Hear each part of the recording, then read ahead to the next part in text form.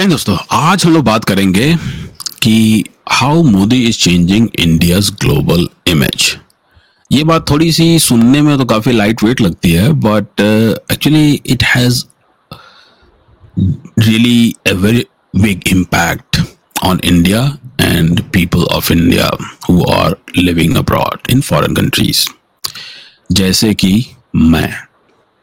और ये बात जो है आपकी मतलब बहुत सारी चीज़ों में इसका इम्पैक्ट पड़ता है। इसका आपको एक बहुत सीधा सीधा एग्जांपल मैं दे देता हूँ कि जैसे अगर आप आज जाके विकीपीडिया पे या गूगल पे जाके सीधा सीधा टाइप करिए पाकी, तो पाकी एक जो है विकीपीडिया पे इसको एज ए गाली पूरा इस वर्ड को पूरा का पूरा डिस्क्राइब किया गया है कि जो लोग पाकिस्तान से होते हैं उनको जब कोई भी चीज इस तरीके से करके कि पाकी करके ग्लोब आपके इस पे विकीपीडिया पे आ जाती है, ये मैं नहीं कह रहा हूँ, ये विकीपीडिया पे चीज है, उसका मतलब होता है कि आपकी जो ग्लोबल इमेज है आपकी कंट्री की वो बहुत बेकार है। आज आप देखिए जाके तो यूएई से लेके कोई भी कंट्री है जिसको भी ये लोग दुनिया में तारीफ करते हैं, वहां से इनको हर जगह भगा दिया जाता है। तो ये सब बातें जो होती हैं, ये सब आपका जब ग्लोबल इमेज आपकी खराब होती है उससे फर्क पड़ता है। शुरू शुरू में भले ही लोग इसको ध्यान ना देते हो, बट इसका इवेंचुअली जो है इन द लॉन्ग रन इसका इम्पैक्ट पड़ता है आपकी इकोनॉमी पे, आपकी सिक्योरिटी पे, आपकी ग्लोबल रेपुटेशन पे। तो आज हम लोग बात करेंगे कि कैसे जो है मोदी जी ने जो है इस इमेज को एक पुअर, डाउन ट्रॉडन, एक गरीब और कुचला हुआ भारत जो था, जिसको लेके लोग हर समय सपेरों वाला देश, उस इमेज से निकाल के कैसे वो एक भारत बनाया है, लेकर आ रहे हैं, जो कि जो है मून के साउथ पोल पर पहुंचने वाला पहला कंट्री हो गया है। तो आज हम लोग इस पर बात करेंगे और शुरुआत जो है इसकी जो है एज हम कराएंगे प्रशांत से। Prashant, over to you. Pew की रिसर्च में में जो आया है कि मीडियन ऑफ 46% से that they have a favourable view of India. मतलब कि 46% लोग कह रहे हैं कि वो उनका फेवरेबल व्यू है इंडिया का, और 34% जो है वो अनफेवरेबल है।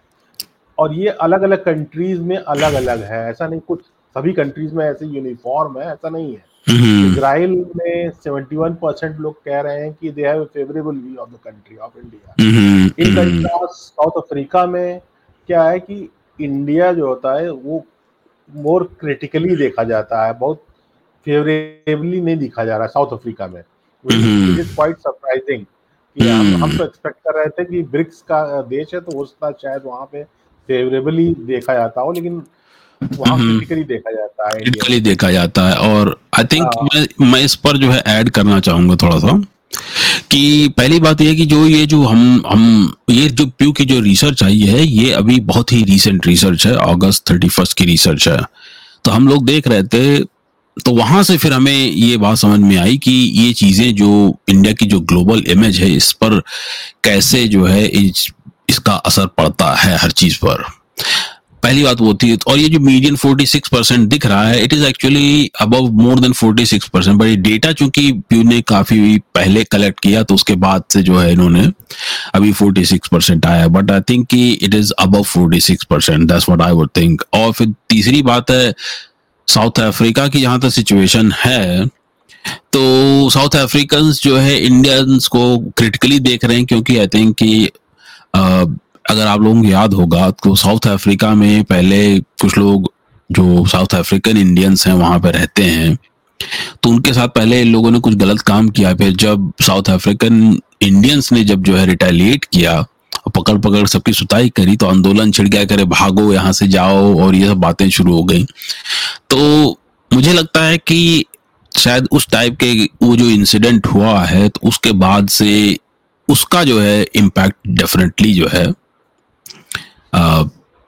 पड़ा होगा इस बात पर। ये को है तो ज्यादातर देशों में फेवरेबल है इम्पैक्ट। हाँ ज्यादातर देशों में अर्जेंटीना में पर्टिकुलरली क्या है कि ओपिनियन जो है कोई ओपिनियन नहीं दिया उन्होंने अर्जेंटाइंस ने।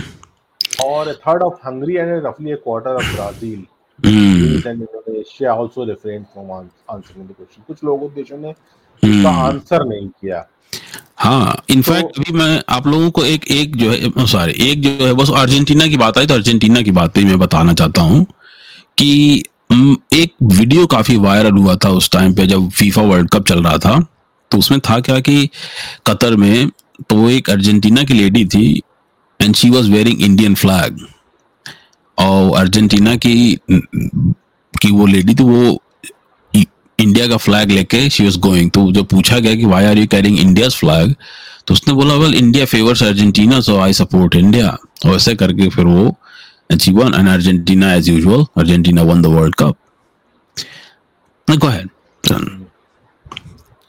तो पॉलिटिकल आइडियोलॉजी जो होती है ये इम्पैक्ट करता है कि इंडिया कैसे इवेल्युएट किया जाता है कुछ कंट्रीज में। जैसे कि इन यूएस लिबरल्स जो होते हैं they are more likely to be favourable towards India, while जो कंजर्वेटिव्स हैं they are more likely to be not in favor of India, but which is very surprising considering Donald Trump जो था उस वो जो है इंडिया को काफ़ी फेवरेबल उसका एक्सपेक्ट किया जा रहा था इंडिया से। और जो बाइडेन बने डेमोक्रेटिक पार्टी की गवर्नमेंट बनी तो ये एक्सपेक्ट नहीं किया जा रहा था कि वो थोड़ा सा फेवरेबल नहीं रहेंगे। लेकिन वहाँ से अगर हम माने कि ये जो लिबरल्स हैं डेमोक्रेट्स हैं वो इंडिया की तरफ थोड़ा लीनियंट नहीं रहेंगे, लेकिन एक्चुअली उसका जस्ट अपोजिट ही हुआ। आज जो है जो बाइडेन के लीडरशिप में जो है इंडिया और यूएस जो जहां से डोनाल्ड ट्रम्प ने खत्म किया था वहां से शुरू किया है तो वहां से और आगे ले गए, एक्सटेंड किया है उसको। इस पर मैं एक्चुअली ये जो डेटा जो प्यू का है ठीक है ये जो डेटा है मतलब हाँ डेटा तो है कि हाँ they were liberals but I think इसके पीछे की जो रीजनिंग जो इन्होंने पकड़ी है वो मुझे थोड़ी सी ऑफ लगती है। और उसकी रीजनिंग जो मेरे ख्याल से जो लिबरल्स या फिर मैं कहूँगा कि लेफ्ट विंगर्स या लेफ्टिस्ट जो भी हैं यहाँ पर ये ज्यादातर डेमोक्रेट्स क्यों प्रेफर करते हैं। डेमोक्रेट्स की जो इमिग्रेशन की जो पॉलिसीज हमेशा से रही हैं ये इंडियंस को फेवर करती रही हैं। तो जो भी कोई इंडियन यहाँ पे आता है तो वो इस हिसाब से आता है कि भाई कि उसको अपने H1B देखना होता है, उसको अपना जो F1 देखना होता है, उसको जो अपना इमिग्रेशन स्टेटस होता है वो सब देखना पड़ता है। तो इस वजह से जो इनके रिश्तेदार या जो भी इनके फैमिली मेंबर जो भी यहाँ पे लोग होते हैं हु कैन वोट तो उनको वो रहता है कि भाई हम खाली ऐसी पार्टी को वोट करो जो कि हमारे बंदों का H1 को करवा सके वो सब करे। तो अगर कभी भी जाके देखो तो जो डेमोक्रेट्स हैं इनका हमेशा से ही ये इमिग्रेशन की तरफ कुछ ज्यादा ही मतलब ये इनकी इमिग्रेशन पॉलिसीज काफी रिलैक्स्ड रही हैं इन द पास्ट। मतलब चाहे बॉर्डर पे ही ले लो जैसे मैक्सिकन बॉर्डर पे ले लो। हाँ बोलो। जैसे कि अगर जनरल ये व्यू है कि राइट विंगर्स जो होते हैं राइट विंगर्स जो होते हैं राइट विंगर को राइट विंग पार्टी को फेवर करते हैं।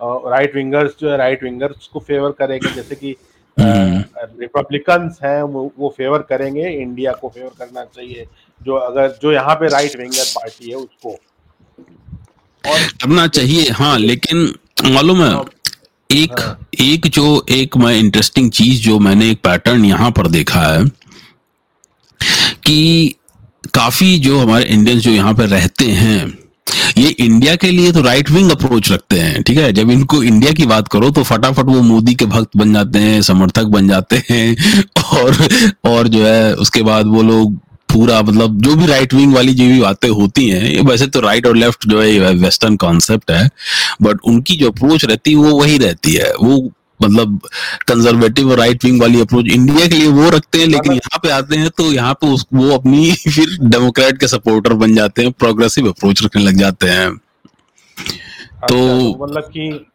हाँ, फॉरेन पॉलिसी जो है, फॉरेन पॉलिसी राइट विंग रहती है और डोमेस्टिक पॉलिसी जो होती है वो लेफ्टिस्ट रहती है। लेफ्ट में आती है। अच्छा, हाँ, अच्छा। तो ये और जो ये बहुत ये इंटरेस्टिंग अप्रोच है यहाँ पे। ये इंटरेस्टिंग है कि फॉरेन हाँ, पॉलिसी एक जो वहाँ पे जाते हैं उनकी फॉरेन पॉलिसी है वो राइट विंग है, और जो है डोमेस्टिक पॉलिसी है वो लेफ्ट विंग है। तो लेफ्ट एक विंग है, कंट्रास्ट है, वेरी वेरी। कंट्रास्ट है। भाई, और इसके पीछे की एक्चुअली थोड़ी सी रीजनिंग भी है। रीजनिंग जो है, जो मेरी समझ आई है, वो ये है कि ज्यादातर नॉट ओनली इंडियन, जो जो इमिग्रेंट, ज्यादातर इमिग्रेंट चाहे किसी भी कंट्री के इमिग्रेंट्स यहाँ पे आए हैं, आ तो जाते हैं वो सबके सब अमेरिका में, लेकिन वो रहना अपने जो पुराना, जो जिस कंट्री की छोड़ के आए रहते हैं, वो उसी तरीके से रहना चाहते हैं और उन्हीं लोगों के साथ रहना चाहते हैं।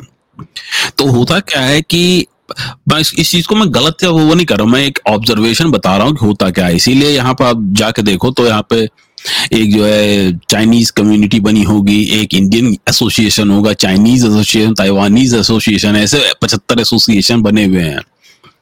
और ये लोग इतना ज्यादा अपने एसोसिएशन के साथ रहते हैं कि इन्हें बाहरी चीजों के बारे में उतनी नॉलेज फिर नहीं रह जाती है। किसी दूसरे जो प्रॉपर जो यहाँ पे रहने वाला इंसान है उसके साथ रहना, उसके साथ इंटरेक्ट करना, उसकी सोच को समझना, उनकी पॉलिटिकल अप्रोच को समझना, वो एक बात होती है। और दूसरी बात होती है हमारी कि हम अपने अपने अपने मतलब जिस एक होल से निकले फिर दूसरे होल में जाके जंप कर गए, उसके बाद हमें लगा कि नहीं, हमने दुनिया देख ली है। वो अच्छा, तो वो मतलब कि जैसे अमेरिका के बारे में कहा जाता है कि melting pot of the world है, तो ये पॉट वास्तव में मेल्ट नहीं हो रहा है। ये हमें लगता है कि अलग अलग सेम ये पॉट में एक अलग पॉट अलग के डिशेज अंदर, रखी जा रही हाँ, अलग अलग डिशेस विद डिफरेंट डेंसिटी जो रखी गई हैं, अलग अलग लिक्विड ऑफ रखी डिफरेंट गई। डेंसिटी। जैसे हाँ, जैसे पानी के ऊपर जो है पेट्रोल डाल दो तो क्या होगा, पेट्रोल पानी तैरने लग जाएगा। उसके ऊपर डीजल डाल हाँ, दो तो उसके ऊपर तैरने लग जाएगा। तो वो हाँ, दूर से दिखता तो ऐसा है कि सब कुछ कितना मिंगल्ड अप है, सब कुछ मस्त एकदम चल रहा है, बट एक्चुअली सब के सब अपने अपने उसमें रहते हैं। और हाँ, यहाँ पर देखो ध्यान से तो वो कैसे हर चीज का एक क्लासिफिकेशन भी बना रखा ना, कि इंडियन अमेरिकन, अफ्रीकन अमेरिकन। तुम even though you are an American but still वो तुम्हारी एक रेशियल प्रोफाइलिंग कर दी जाती है ऑलरेडी। खाली हम्म। खाली जो है वो एक सर्टेन जो जो सेक्शन है उसकी खाली प्रोफाइलिंग नहीं की जाती है, बाकी सब लोग जो है, जैसे नेटिव अमेरिकन की भी, जबकि नेटिव्स जो है, नेटिव्स यहाँ के प्रॉपर नेटिव्स हैं, वही एक्चुअली जो है अगर देखो तो है, उन्हीं की जमीन है, लेकिन उनको भी क्या कह दिया गया, उनको नेटिव अमेरिकन कह दिया गया। Native American. हाँ, तो ये जो, खैर ये तो एक बात होगी, बट तो जो ग्लोबल इमेज है, तो इसी वजह से ज्यादा मतलब डिफरेंट है,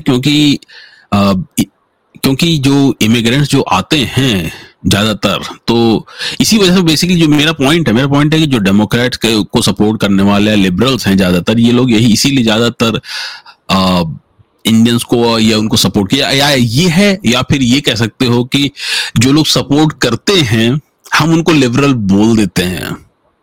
एंड आई थिंक कि ये जो लेटर वाला पार्ट है वो ज्यादा कन्वीनियंट है, बजाय कि जो है किसी को आइडेंटिफाई करना एज ए लिबरल। क्योंकि अब ये तो कोई नहीं कर सकता ना कि मैं जाके कहूँ कि ये कि आप लिबरल हैं, क्या है आपकी अप्रोच। जिसकी जो अप्रोच होती है उसे खुद अपनी अप्रोच नहीं पता होती फॉर द मोस्ट पार्ट। लोग जो जो उनकी जो करंट जो सिचुएशन होती है, करंट जो उनके सर्कमस्टेंसेस होते, बेस्ड ऑन दैट उनकी पॉलिसीज, उनके माइंडसेट चेंज होता रहता है। तो तो मेरे ख्याल से जो इमेज, जैसे एटलीस्ट जो यूएस की बात है, तो यूएस में वही है कि जो जो लोग सपोर्ट करते हैं ये उनको लिबरल कह दिया फेवरेबल, जाता है। तो मेरा एक क्वेश्चन है हम्म। कि ये सब फेवरेबल व्यूज अनफेवरेबल व्यूज जो आ रहे हैं, इसका नरेंद्र मोदी से क्या कनेक्शन, नरेंद्र मोदी से इसका क्या कनेक्शन हो सकता है? हाँ, नरेंद्र मोदी से क्या कनेक्शन है? नरेंद्र मोदी से कनेक्शन ये है कि नरेंद्र मोदी के आने के बाद जो पॉलिसी चेंजेस आए हैं, ठीक है, पहली चीज है कि जो लीडर टू लीडर जो कम्युनिकेशन है, कनेक्शन, अब जैसे हमारे मौनी बाबा थे, ठीक है, मौनी बाबा थे तो प्राइम मिनिस्टर, लेकिन मिलता कौन था, राइट? मिलता कोई और था। अब जब कोई और मिल रहा है तो आपका जो लीडर है कंट्री का, प्राइम मिनिस्टर, तो ऑन पेपर तो prime minister is the leader, right? और जब मिल कोई और रहा है और ये बंदा जो एक्चुअल लीडर सपोजिटली जो एक्चुअल लीडर है वो अपनी बात रख ही नहीं पा रहा है, तो फिर आप इमेज कहां से चेंज कर रहे हैं? आपकी खुद की इमेज नहीं सही है तो बाकी किसी और की इमेज कैसे आप चेंज करेंगे, राइट? तो ये क्या था, ये एक साइन था वीक लीडरशिप का। जब आप लीडर बने हुए हैं, आपकी लीडरशिप में ही पार्लियामेंट के ऊपर अटैक हो जा रहा है, आपकी लीडरशिप में लाल किले पे कोई हैंड ग्रेनेड मार के चला जा रहा है, आपकी लीडरशिप में 26/11 हो जा रहा है, तो वो इमेज कोई बहुत अच्छा नहीं दिखती है। स्पेशली तब जबकि 26/11 हुआ तो उसमें क्या हुआ, जो फॉरेनर्स थे उनको स्पेसिफिकली टारगेट किया गया था, जो वहां पर रहने आए थे। तो क्या हुआ, वो तो अमेरिका में, तो 9/11 तो अमेरिका में भी हुआ था। नहीं, 9/11 हुआ था, लेकिन 9/11 में उसामा बिन लादेन जाके पासपोर्ट नहीं कह रहा था पासपोर्ट निकालो सब लोग ना, जो पासपोर्ट, जिसका पासपोर्ट हमें पसंद नहीं आएगा उसी के ऊपर मैं अपना प्लेन लड़ाऊंगा जाके, ये तो नहीं कह रहा था ना। उसने सीधा सीधा WTC पर हिट किया। WTC पे हिट क्यों किया? क्योंकि that was the icon of America's economic power, America's economic might, वो चीज थी। उसने अमेरिका पे हिट नहीं किया था, अमेरिका की जो एक सिंबलिज्म था, वो जो सिंबलिज्म था अमेरिका की इकोनॉमिक पावर का, उसको उसने हिट किया था। जबकि 26/11 में क्या हो रहा था कि वो लोग पासपोर्ट निकाल के कह रहे थे दिखाओ पहले, देखें क्या है, तो उसमें जो जूइश थे या क्रिश्चियंस थे ऐसे करके, तो ये उनको ठोक दे रहे थे लेके, ये चल रहा था। तो दोनों में बड़ा फर्क है। और उसके बाद ग्लोबल इमेज में देखो, ग्लोबल इमेज क्या था, जब ये मौनी बाबा थे, मौनी बाबा के टाइम ही तो एक फर्जी जो नैरेटिव बनाया जा रहा था कि हिंदू टेररिज्म और ये सब बातों का, जो फालतू की जो बातें चल रही थी, जिनका एक्चुअल रियलिटी से कोई दूर दूर तक कोई बेसिस नहीं है। हाँ, इन सब बातों का असर तो पड़ता ही है। इन सब बातों का थोड़ा मोड़ा असर नहीं, इसीलिए मैंने इस बात को पाकिस्तान के, इस वीडियो को पाकिस्तान से शुरू किया था, क्योंकि जो पाकिस्तान के अंदर चल रहा है कांड, राइट? पाकिस्तान की कहानी क्या है? पाकिस्तान की कहानी एग्जैक्टली वैसे ही है जैसे कि जब मौनी बाबा प्राइम मिनिस्टर थे, राइट? पाकिस्तान में क्या, जो प्राइम मिनिस्टर तो बनता कोई है, लेकिन चलाता उसको कौन है? कोई और चलाता है पीछे से। तो प्राइम मिनिस्टर बेचारा जो रहता तो है, लेकिन उसकी कोई बात सुनता नहीं है। तो जब आप अपनी जो एक ग्लोबल लीडरशिप आपकी कहीं नहीं, लीडरशिप ही तो वही लीडरशिप इज, कोई जो लीडर होता है कंट्री का, that's the face of the country, right? तो जो आपका फेस ऑफ द कंट्री के ऊपर डक्ट टेप लगा हुआ है, वो पूरा मुंह पे ऐसे लगा हुआ चिपका के, तो उसको कौन फिर देखता है, पूछता है? आज पाकिस्तान की इमेज क्या है? पाकिस्तान की इमेज आज ये है कि किसी को ये नहीं पता कि पाकिस्तान में जाके किससे बात करें। अभी समझ रहे हो डिलेमा कहां पे आ रहा है? किससे बात करें अगर कोई भी मसला सॉल्व करना हो तो। ये तो है। तो यही चीज है। और अगर हिस्टोरिकली भी अगर जाके देखो तो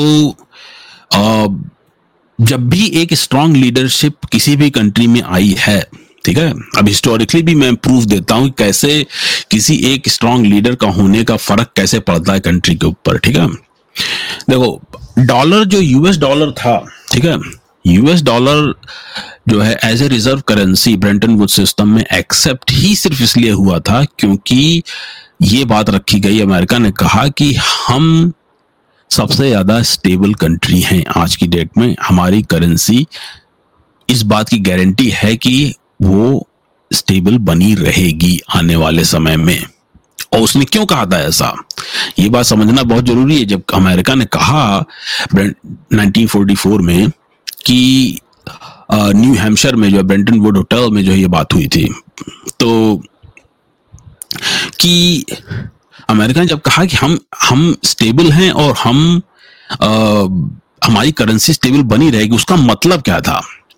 उसका मतलब ये था कि हम पावरफुल हैं और किसी की इतनी औकात नहीं होगी किसी भी हिटलर की इतनी औकात नहीं होगी कि हम पर अटैक करके हमें कब्जा कर ले आके आंख बंद करके, क्योंकि वर्ल्ड वॉर वन में, वर्ल्ड वॉर टू में यही तो हो रहा था कि कभी भी कोई भी कंट्री जाके किसी को भी कब्जा कर ले रहा था, नहीं, राइट? उस समय की बात अलग थी, वर्ल्ड वॉर टू के बात बाद अलग हो गया है। ना, hear me out, hear me out. देखो, वर्ल्ड वॉर टू के बाद जो है, वर्ल्ड वॉर टू के बाद ही ये बात शुरू हुई थी। तो जब अमेरिकन ये स्टेटमेंट दिया तो कोई कंट्री उसका अपोज क्यों नहीं कर पाया? अपोज इसलिए नहीं कर पाया क्योंकि आधे से ज्यादा कंट्री तो जो है यूके के अंडर में थे, कॉलोनाइज थे, राइट? सारे कंट्रीज कॉलोनाइज थे। उन्होंने ऑलरेडी ये बता दिया कि हमारी इतनी औकात नहीं है। यूके को जो है, यूके को और यूके, यूएसएसआर, फ्रांस, इन सबको अमेरिका ने बचाया था वर्ल्ड वॉर टू में हिटलर से, जर्मनी से। तो उससे वो लोग नहीं बोल पाए। और फिर जर्मनी को जो है यूएस ने रगड़ा था पकड़ के, जापान को भी यूएस ने रगड़ा था बेसिकली। तो यूएस ने कहा कि हम हैं, हमारी करेंसी इसीलिए स्ट्रांग है। तो वो जो पावर, जो स्टेबिलिटी थी, स्टेबिलिटी का मतलब ये था, स्टेबिलिटी मींस कि हम इतने पावरफुल हैं, दैट्स व्हाट स्टेबिलिटी मेंट। और आगे चले आ जाते हैं, अब हम वापस इंडिया की तरफ आ जाते हैं। नेहरू जी थे, नेहरू जी को पकड़ के क्यों बाकी वेस्टर्न कंट्रीज ना क्यों उनको बुलाते थे अपने पास? क्योंकि नेहरू अपने जमाने में नेहरू जी अपने जमाने में नेहरू जी थे, अपने जमाने में वो भी स्ट्रांग प्राइम मिनिस्टर थे। Exactly, exactly. अपने जमाने में इंदिरा गांधी भी स्ट्रांग प्राइम मिनिस्टर, अपने जमाने में इंदिरा गांधी भी स्ट्रांग प्राइम मिनिस्टर थे, एग्जैक्टली। और इसीलिए इन लोगों के टाइम में बड़े बड़े काम, जो भी बड़े काम, नेहरू को हटा दो, नेहरू को लोग क्रिटिसाइज भी इसीलिए करते हैं because he was the most loved prime minister, but still he didn't do what he was supposed to do. But ये तो बैक वो क्या बोलते हैं उसको क्रिटिसाइज, जो पास्ट में वो मतलब, हाँ, वो तो क्रिटिसिज्म एक अपनी जगह है, बट जो रियलिटी है कि he was a very influential person, that वो कोई उसको कोई डिनाई नहीं कर सकता है। तो जब बहुत स्ट्रांग प्राइम मिनिस्टर, यस। अब उनकी जो भी सोच रही हो, मतलब वो सोच में तो हम लोग नहीं जा सकते, बट जो डेटा और फैक्ट्स हैं वो एक अलग जगह है। बट पॉइंट है कि उनको बुलाया जाता था हर जगह, और जब नेहरू जी इवन ग्लोबल उस पर भी जाकर अपनी बात एक बार कहते थे तो लोग सुनते थे, माने चाहे ना माने, लेकिन एक बार बात लोग सुनते थे। Same thing was with Indira Gandhi. भाई जो है, इंदिरा गांधी ने ही तो जो न्यूक्लियर एक्सप्लोजन किया था जाके, लोग क्रिटिसाइज करते रह गए, दुनिया की बातें करते रह गए, उसने कहा भाड़ में जाओ तुम लोग। वैसे तो नेहरू जी को तो जेएफके ने इनवाइट किया था कि आओ कर दो न्यूक्लियर एक्सप्लोजन, बट उनकी मूर्खताई की वजह से जो है फिर नहीं हुआ। वो तो एक अलग डिस्कस। पॉइंट मेरा ये है ओवरऑल कि आपकी जो global image as a strong nation, as a favourable nation, और as a country that is powerful, वो सब तब आती है जब आप प्रोजेक्ट करते हैं अपना। जब इंदिरा गांधी थी, इंदिरा गांधी के टाइम में राकेश शर्मा देखो स्पेस में गए थे, राइट? इंदिरा गांधी के टाइम में वो सब तो ठीक है, लेकिन तब भी इंडिया उस समय ग्लोबल स्टेज पे कोई हैसियत नहीं रखता था। ग्लोबल स्टेज पे इंदिरा गांधी के टाइम पे भी इतना नहीं रख रहा था, लेकिन वो इंदिरा गांधी के ही टाइम पे 1971 में पाकिस्तान को भी तोड़ा गया था, पर फिर खालिस्तान हुआ। लेकिन हर एक चीज कैसे इमेज देखो चेंज करती है, राइट? हर एक चीज जो है इमेज कैसे चेंज करती है ओवर द पीरियड ऑफ। फिर इंस्टेबिलिटी आ गई उसके बाद कंट्री में, राइट? फिर 89 91 तक आते थे, क्या हुआ कि कंगाली आ गई, और जब कंगाली आ गई, हाँ, ये है स्ट्रॉन्ग प्राइम मिनिस्टर। देखो, जब किसी पार्टी को मैंडेट जो मिलता है, वो अगर पूर्ण बहुमत वाली सरकार रहती है, फुल मैंडेट मिलता है, मेजॉरिटी पार्टी, ये नहीं होता कि जैसे अभी 1991 से लेके मान लो 2013 तक कोलिशन गवर्नमेंट्स बनती थी। उसकी वजह से क्या होता था कि काफी कुछ कॉम्प्रोमाइजेस हो जाते थे, काफी कुछ कॉम्प्रोमाइज करना पड़ता था, काफी एडजस्टमेंट करना पड़ता था। तो इससे तो पॉलिटिक्स तो थोड़ा सा एक्सटर्नल जो पावर को प्रोजेक्ट करना है, वो तो भले ही ना हो पाता हो, पर उससे जनरल पब्लिक को फायदा होता था। मतलब कि काफी पब्लिक की सुनी जाती थी, कम से कम एटलीस्ट सुनते थे नेता। लेकिन आई जब डोंट नो यार। एक पार्टी की पावर आ गई, हम्म एक पार्टी जब फुल मैंडेट आया, स्ट्रॉन्ग लीडर हम्म आया, तो स्ट्रॉन्ग लीडर से एडवांटेजेस भी हैं, डिसएडवांटेजेस भी हैं, मेरा ये मानना है। आप स्ट्रॉन्ग लीडर चुनते हैं तो फिर आपको फिर ये भी चांस है कि वो ऑटोक्रेटिक भी हो सकता है, और हो सकता है कि वो ऑटोक्रेटिक भी हो जाए, और हो सकता है कि हाँ हाँ वो हाँ। सही भी चले। नेहरू नेहरू जी क्योंकि थे तो नेहरू जी वही थे। Nehru ji was an autocrat. वो जितना उनके पास मैंडेट होता था, तो नेहरू को तो कितने ऑथर्स ने डिक्टेटर तक बोला है, लिटरली। कितने रिपोर्टर्स ने, कितने ऑथर्स ने नेहरू को डिक्टेटर बोला है। कितनों ने, जेम्स टी माइकल ने तो नेहरू को कहा था, Nehru was the worst disaster to have ever hit India. Disaster बोला था उसको।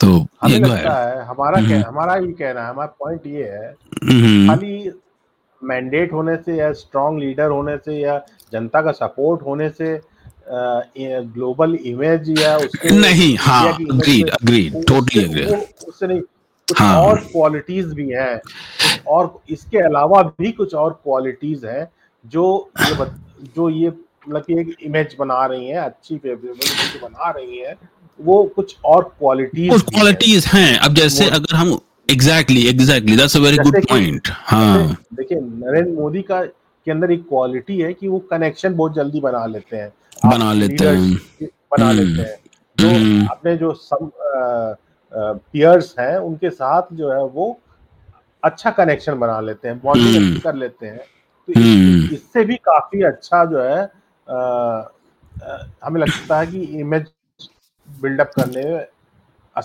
उसका भी इम्पैक्ट पड़ा है काफी कुछ। उसका तो मियरली इम्पैक्ट पड़ता है, यस। मैंडेट तो बहुतों के पास रहा, मैंडेट बहुतों के पास रहता है, ऊपर से लीडर्स की सोच भी इम्पोर्टेंट है। सोच लीडर्स इम्पोर्टेंट की होती सोच है। क्या है, विजन क्या है, विजन क्या है। विजन क्या है, और वो फिर, इम्पोर्टेंट होता है और काफी। हाँ, और साथ साथ में जो इंडिया में जो पॉलिटिकल जो जो जो गेम चलता है, उसमें आप की अब अपनी खुद की पार्टी में स्टैंडिंग क्या होती है, अभी वहीं से अभी सारी नरेंद्र चीज की मोदी को जो शुरुआत मैंडेट होती है। मिला है, हम्म अभी अभी नरेंद्र मोदी को जो मैंडेट मिला है, हम्म उससे ज्यादा मैंडेट जो है इंदिरा गांधी को और राजीव गांधी को मिला था, लेकिन स्टिल जो है वो कुछ खास कर नहीं पाए एडमिनिस्ट्रेशन में। राजीव गांधी को तो तो इंदिरा गांधी के मरने की वजह से मिला था, 3/4 मेजोरिटी मिली थी हिस्ट्री में। और बट इंदिरा गांधी को तो मिला था ना, इंदिरा इंदिरा गांधी गांधी को 2/3 एक टू बार थर्ड मिला था, बट उसके बाद 2 साल में ही गिर गई थी गवर्नमेंट इंदिरा गांधी की भी। हाँ, तो ये वही है ना, तो तभी तो इमरजेंसी लगी थी। लगी थी, एग्जैक्टली, यस यस हाँ, तो यस, और वही इमेज। जब हाँ, पावरफुल लीडर आ राइट। जाता है, कोई पावरफुल मैंडेट मिल जाता है, तो ऑटोक्रेटिक भी हो सकता है। तो ऑटोक्रेटिक भी हो सकता है, हाँ, यस। ये डिपेंड करता है इंडिविजुअल टू इंडिविजुअल कि इंडिविजुअल टू कैसे जो है। इंडिविजुअल। नरेंद्र मोदी पावरफुल है but he is not an autocrat. वो ऑटोक्रेट नहीं, उनके अंदर हम्म क्वालिटीज है कुछ, जो कनेक्शन, जो केमिस्ट्री जो बनाने हम्म वाली, हम्म पब्लिक से भी कनेक्शन बना लेते हैं और जो लीडर्स हैं उनसे भी कनेक्शन बना लेते हैं। और पर्टिकुलरली उन्होंने टेक्नोलॉजी का जो है जिस तरह से यूज हुआ किया यूज किया है, है ना। एग्जैक्टली, हाँ। हाँ, जो आंख पब्लिक कान जो खुले टेक्नोलॉजी का, रखने जैसे वाली बात होती है। हम्म ट्विटर का ट्विटर का हो गया, सोशल हम्म मीडिया का जिस तरह से यूज कर हाँ किया, और हम्म फिर जिस तरह से उन्होंने अब रेडियो तक का कर लिया। रेडियो मन जिसको की कोई बात सोच भी देखो, नहीं हाँ सकता था, हाँ, हाँ, उसका यूज किया मास से यूज, कनेक्शन बनाने के लिए। मास से तो कनेक्शन बनाने के लिए। ये ये सब चीजें होती हैं जो एक तरह से इम्पैक्ट डालती हैं, फेवरेबल इम्पैक्ट डालती हैं। इम्पैक्ट डालती है। पर्टिकुलरली अब जैसे योगा डे मनाया जाता है, प्यू रिसर्च में हाँ, तो ये ऐसा कुछ हुआ नहीं। इंटरनेशनल योगा डे जो 21 जून को मनाया हम्म जाता है, वो हम्म कैसे हुआ, वो कैसे पॉसिबल, क्या मनमोहन सिंह को समझ में नहीं आ रहा था क्या, उनको नहीं पता था? वो हाँ, भी कर सकते थे लेकिन नहीं किए। नहीं किया। और दूसरी बात, मैं उसमें एक चीज और ऐड करना चाहूंगा कि मनमोहन सिंह की अपनी खुद की पार्टी में ही स्टैंडिंग नहीं थी, और खुद की पर्सनैलिटी भी वही नहीं थी। अगर आधी पर्सनैलिटी जिसकी स्ट्रांग रहती है तो, लेकिन वही है कि कांग्रेस में तो जो लोग सबके सब अभी वही बचे हैं जो तलवा चाटते हैं। तो अब एक तलवा चाटने वाले इंसान को आप प्राइम मिनिस्टर बना देंगे तो तब भी वही रहेगा। पॉइंट बीइंग कि जो जो तुम कह रहे थे अभी, तो घूम टहल के बाद सारी की सारी वहीं पे आती है कि आपकी इंडिविजुअल लेवल पे आपकी खुद की पर्सनैलिटी कैसी है। आज की डेट में बीजेपी में है तो बीजेपी के जो काफी लोग तो ऐसे हैं जो इलेक्शन जीत के आते हैं तो खुद अपने मुंह से कहते हैं कि भाई मोदी जी की वजह से जीते हैं, अपनी वजह से तो हम जीत भी नहीं पाएंगे इलेक्शन जो सच्चाई है, राइट। तो सो या आई मीन मास अपील के साथ साथ आप जब जाते हैं अपनी अप्रोच, अपना जो एक पर्सनल जो बनाते हैं, अब जैसे अभी G20 में ही ले लिया जाए, राइट, G20 में ही लिया जाए, अफ्रीकन यूनियन को G20 में इंक्लूड करा दिया बंदे ने, वो काम कर दिया जो कि अफ्रीका को के लिए किसी ने आज तक अफ्रीका की पूरी हिस्ट्री में नहीं किया होगा। लेकिन ये लोग अफ्रीका को सिर्फ क्या क्या रिजेक्ट कर दे रहे थे कि यूरोपियन यूनियन रहेगा G20 में, लेकिन अफ्रीकन यूनियन, अफ्रीका जो है ऐसे कंट्री है इनकी इकोनॉमी वीक है तो ये लोग नहीं रहेंगे। उसने कहा अफ्रीका नहीं रहेगा लेकिन अफ्रीकन यूनियन तो रहेगा। उसके बाद हम बात करते हैं कि कौन किसकी इकोनॉमी कितनी है। अफ्रीकन यूनियन को देखो उसने मेंबर बना दिया G21 पे, और फिर उठ के जाके अफ्रीकन यूनियन के प्रेसिडेंट को जाके उसने गले लगाया। एक्चुअली मोदी जी ने नहीं लगाया गले, उस बंदे ने मोदी जी को गले लगाया। मोदी जी ने तो पहले हाथ आगे बढ़ाया था हाथ मिलाने के लिए। अब वो उस बंदे ने जब मोदी जी को गले लगाया तो that says it all, right, कि देखो बंदे कैसे पर्सनल लेवल पे कैसे हो गया बंदा, राइट। ये मोदी ये था कि जब आप किसी के लिए करते हैं वाकई में जाके क्लियरली सोचते हैं अपने बिजनेस, अपने पर्सनल चीजों से उठ के कि हाँ भाई नहीं चलो आज हमारा फायदा नहीं दूसरे का फायदा हम करा देते हैं, इससे हम सबका फायदा है। तो जब उस टाइप की आप एक सेल्फलेस अप्रोच रखते हैं चीजों में तो मेरे ख्याल से ग्लोबल इमेज डेफिनेटली चेंज होती है। बिकॉज आपका जब लीडर उस तरीके की सेल्फलेस अप्रोच रखता है तो लोगों को भी लगता है कि भाई नहीं सारे इंडियंस ऐसे ही होते हैं। जैसे यहाँ पर जैसे है मोस्टली, मतलब जितने भी वेस्टर्न एटलीस्ट कंट्री जहां पे भी इंडियंस रहते हैं, उन एक इंडियन तुमको जेल में नजर नहीं आएगा। मतलब कांड कुछ लोगों ने किए हैं वो उधर, बट वो सब इतने कोई बड़े कांड नहीं रहे हैं। लेकिन जेल में तुम्हें ऐसा जगह जाके देखोगे तुमको जेल में कोई नजर नहीं आएगा। और तुमको यहाँ के लोकल लोग भी तुमको ये बता देंगे कि तुम्हारे साथ तुम्हें अगर रहना है तो किसी इंडियन को अपना नेबर बना लो, बहुत सक्सेसफुल रहोगे। ये मानना है यहाँ पर एटलीस्ट कि अगर तुम्हें सक्सेसफुल होना है लाइफ में तो किसी देसी को अपना पड़ोसी बना लो और उसके बाद देखो। फिर ऑस्ट्रेलिया में भी यही चीज है, सब के सब आते हैं जाते हैं मेहनत करते हैं कंट्रीब्यूट करते हैं। इंग्लैंड में जाओ देख लो, इंग्लैंड का तो पीएम ही बैठा हुआ है उधर। तो ये तो ये हमारा पीएम भी वही इमेज जो है दुनिया में रिफ्लेक्ट करता है ना, जो एक इंडिया का पीएम है वो, राइट, वो इंसान भी वही इमेज रिफ्लेक्ट करता है दुनिया में कि देखो खाली ये देसी नहीं, हम सब के सब यही करते हैं। हमारी सोच ही पूरी की पूरी जो है रूट लेवल पे यही है। तो इसीलिए मोदी की जो इमेज है और मोदी की खुद की इमेज प्लस जो मोदी जी जो करते हैं, अब जैसे कहीं भी जाते हैं तो खाली ताजमहल नहीं चिपकाते हर जगह ले जाके, कभी नटराज की मूर्ति दिखाते हैं, कभी कोणार्क के देखो, कोणार्क का उठा के दिखाना शुरू कर दिया उन्होंने, एक नहीं किया इस बार G20 में। बिल्कुल बिल्कुल हाँ। कौन करता है? नहीं तो ये लोग तो खाली ताजमहल के अलावा इनको कुछ नजर ही नहीं आता था। अब देखो ना अयोध्या में जाके देखो, वाराणसी में जाकर देखो G20 करा दिया। वाराणसी में नहीं तो कौन G20 कराता? काशी में जाके G20 करा दिया। काशी ने G20 को धन्य कर दिया, इसीलिए देखो तो अप्रूव भी हो गया वो। अभी जो हाँ, ये मोदी की ही पावर है कि डिक्लेरेशन की, मोदी की वजह से ही डिक्लेरेशन अप्रूव हुआ, क्योंकि मोदी की पुतिन से बात मोदी की वजह से, हाँ, मोदी की वजह से ही हुआ है अप्रूव। ये उन्हीं की, और शी जिनपिंग तक ने उसको एंडोर्स किया कि नहीं ठीक है हमारे लिए भी सही है, हम तो चाहते हैं कि ऐसे चले, एकदम सही है, इसको वो कर दो। तो ये पावर होती है जो इमेज आप बनाते हैं उसकी।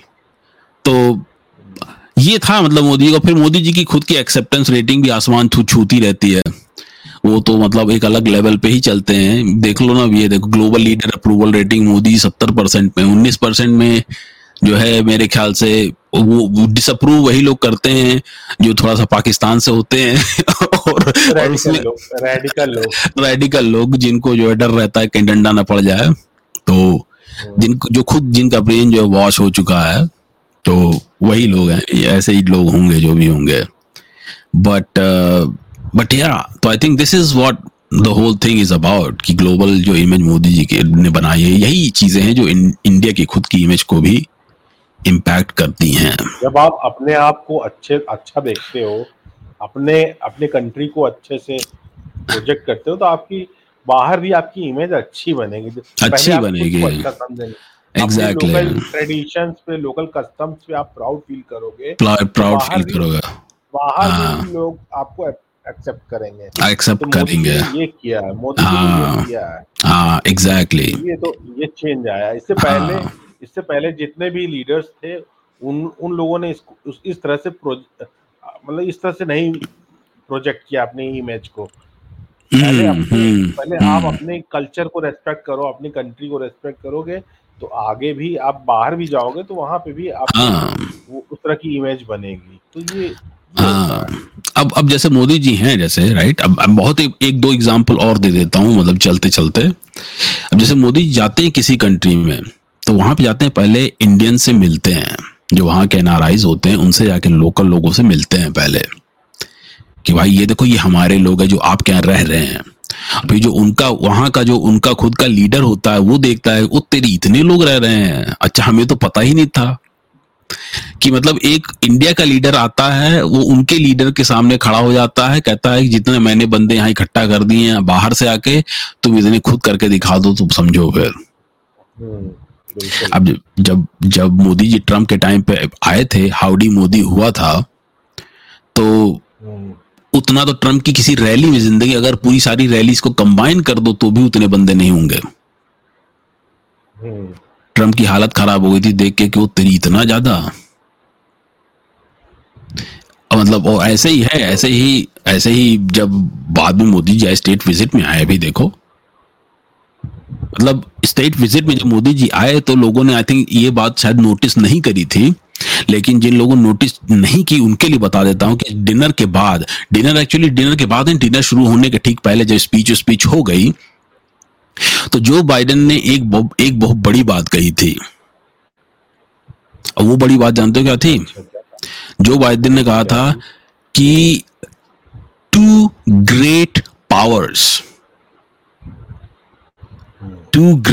कहा था. जो बाइडेन ने ये नहीं कहा कि super power and another great power, regional power, ऐसे करके. ने कहा कि टू ग्रेट पावर्स. मतलब जो कंट्री कभी सुपर पावर हुआ करता था, उसने अपने आप को, अपना लेवल तुम्हारे लेवल पर ऐसे ले आ दिया, या तुम्हारे लेवल को एलिवेट करके ऐसे कह दिया कि नहीं, हम दो ग्रेट पावर्स हैं, हम साथ में काम करेंगे, हम कोई एलाइज नहीं है. उस बात का बहुत बड़ा असर था, वो बहुत बड़ी बात थी. है जियो पॉलिटिक्स में ये बात बहुत मैटर कर जाती है डाउन द लाइन. आज जाके देखो, कहीं भी जाते हैं मोदी जी, हर कोई आता है, सर आइए सर, हाथ मिलाने पहुंच जाते हैं. बंदा जो बाइडेन जाते हैं हमारे, जाके वहां पे G7 की मीटिंग होती, बंदा चल के जाता है मोदी जी के पास, अरे प्रभु आप ही सब कुछ हैं. तो ये सब बातें हैं, और यही इमेज मैटर करती है आगे चल के. तो आज के लिए खत्म किया जाए अभी, आई थिंक कि pretty much हो चुका है ना. हाँ, अभी लंबा हो जाएगा नहीं तो ज्यादा. तो guys thank you very much guys. आप लोग ने जो अभी तक प्यार दिखाया उसको दिखाते रहिए, और लाइक करिए, सब्सक्राइब करिए, शेयर करिए, अपने कमेंट करिए, पॉडकास्ट के आइडियाज दीजिए कि और कैसे हम लोग इसको इम्प्रूव करें. Definitely there is room for improvement. तो आज के लिए इतना ही, मिलते हैं फिर ब्रेक के बाद. Take care.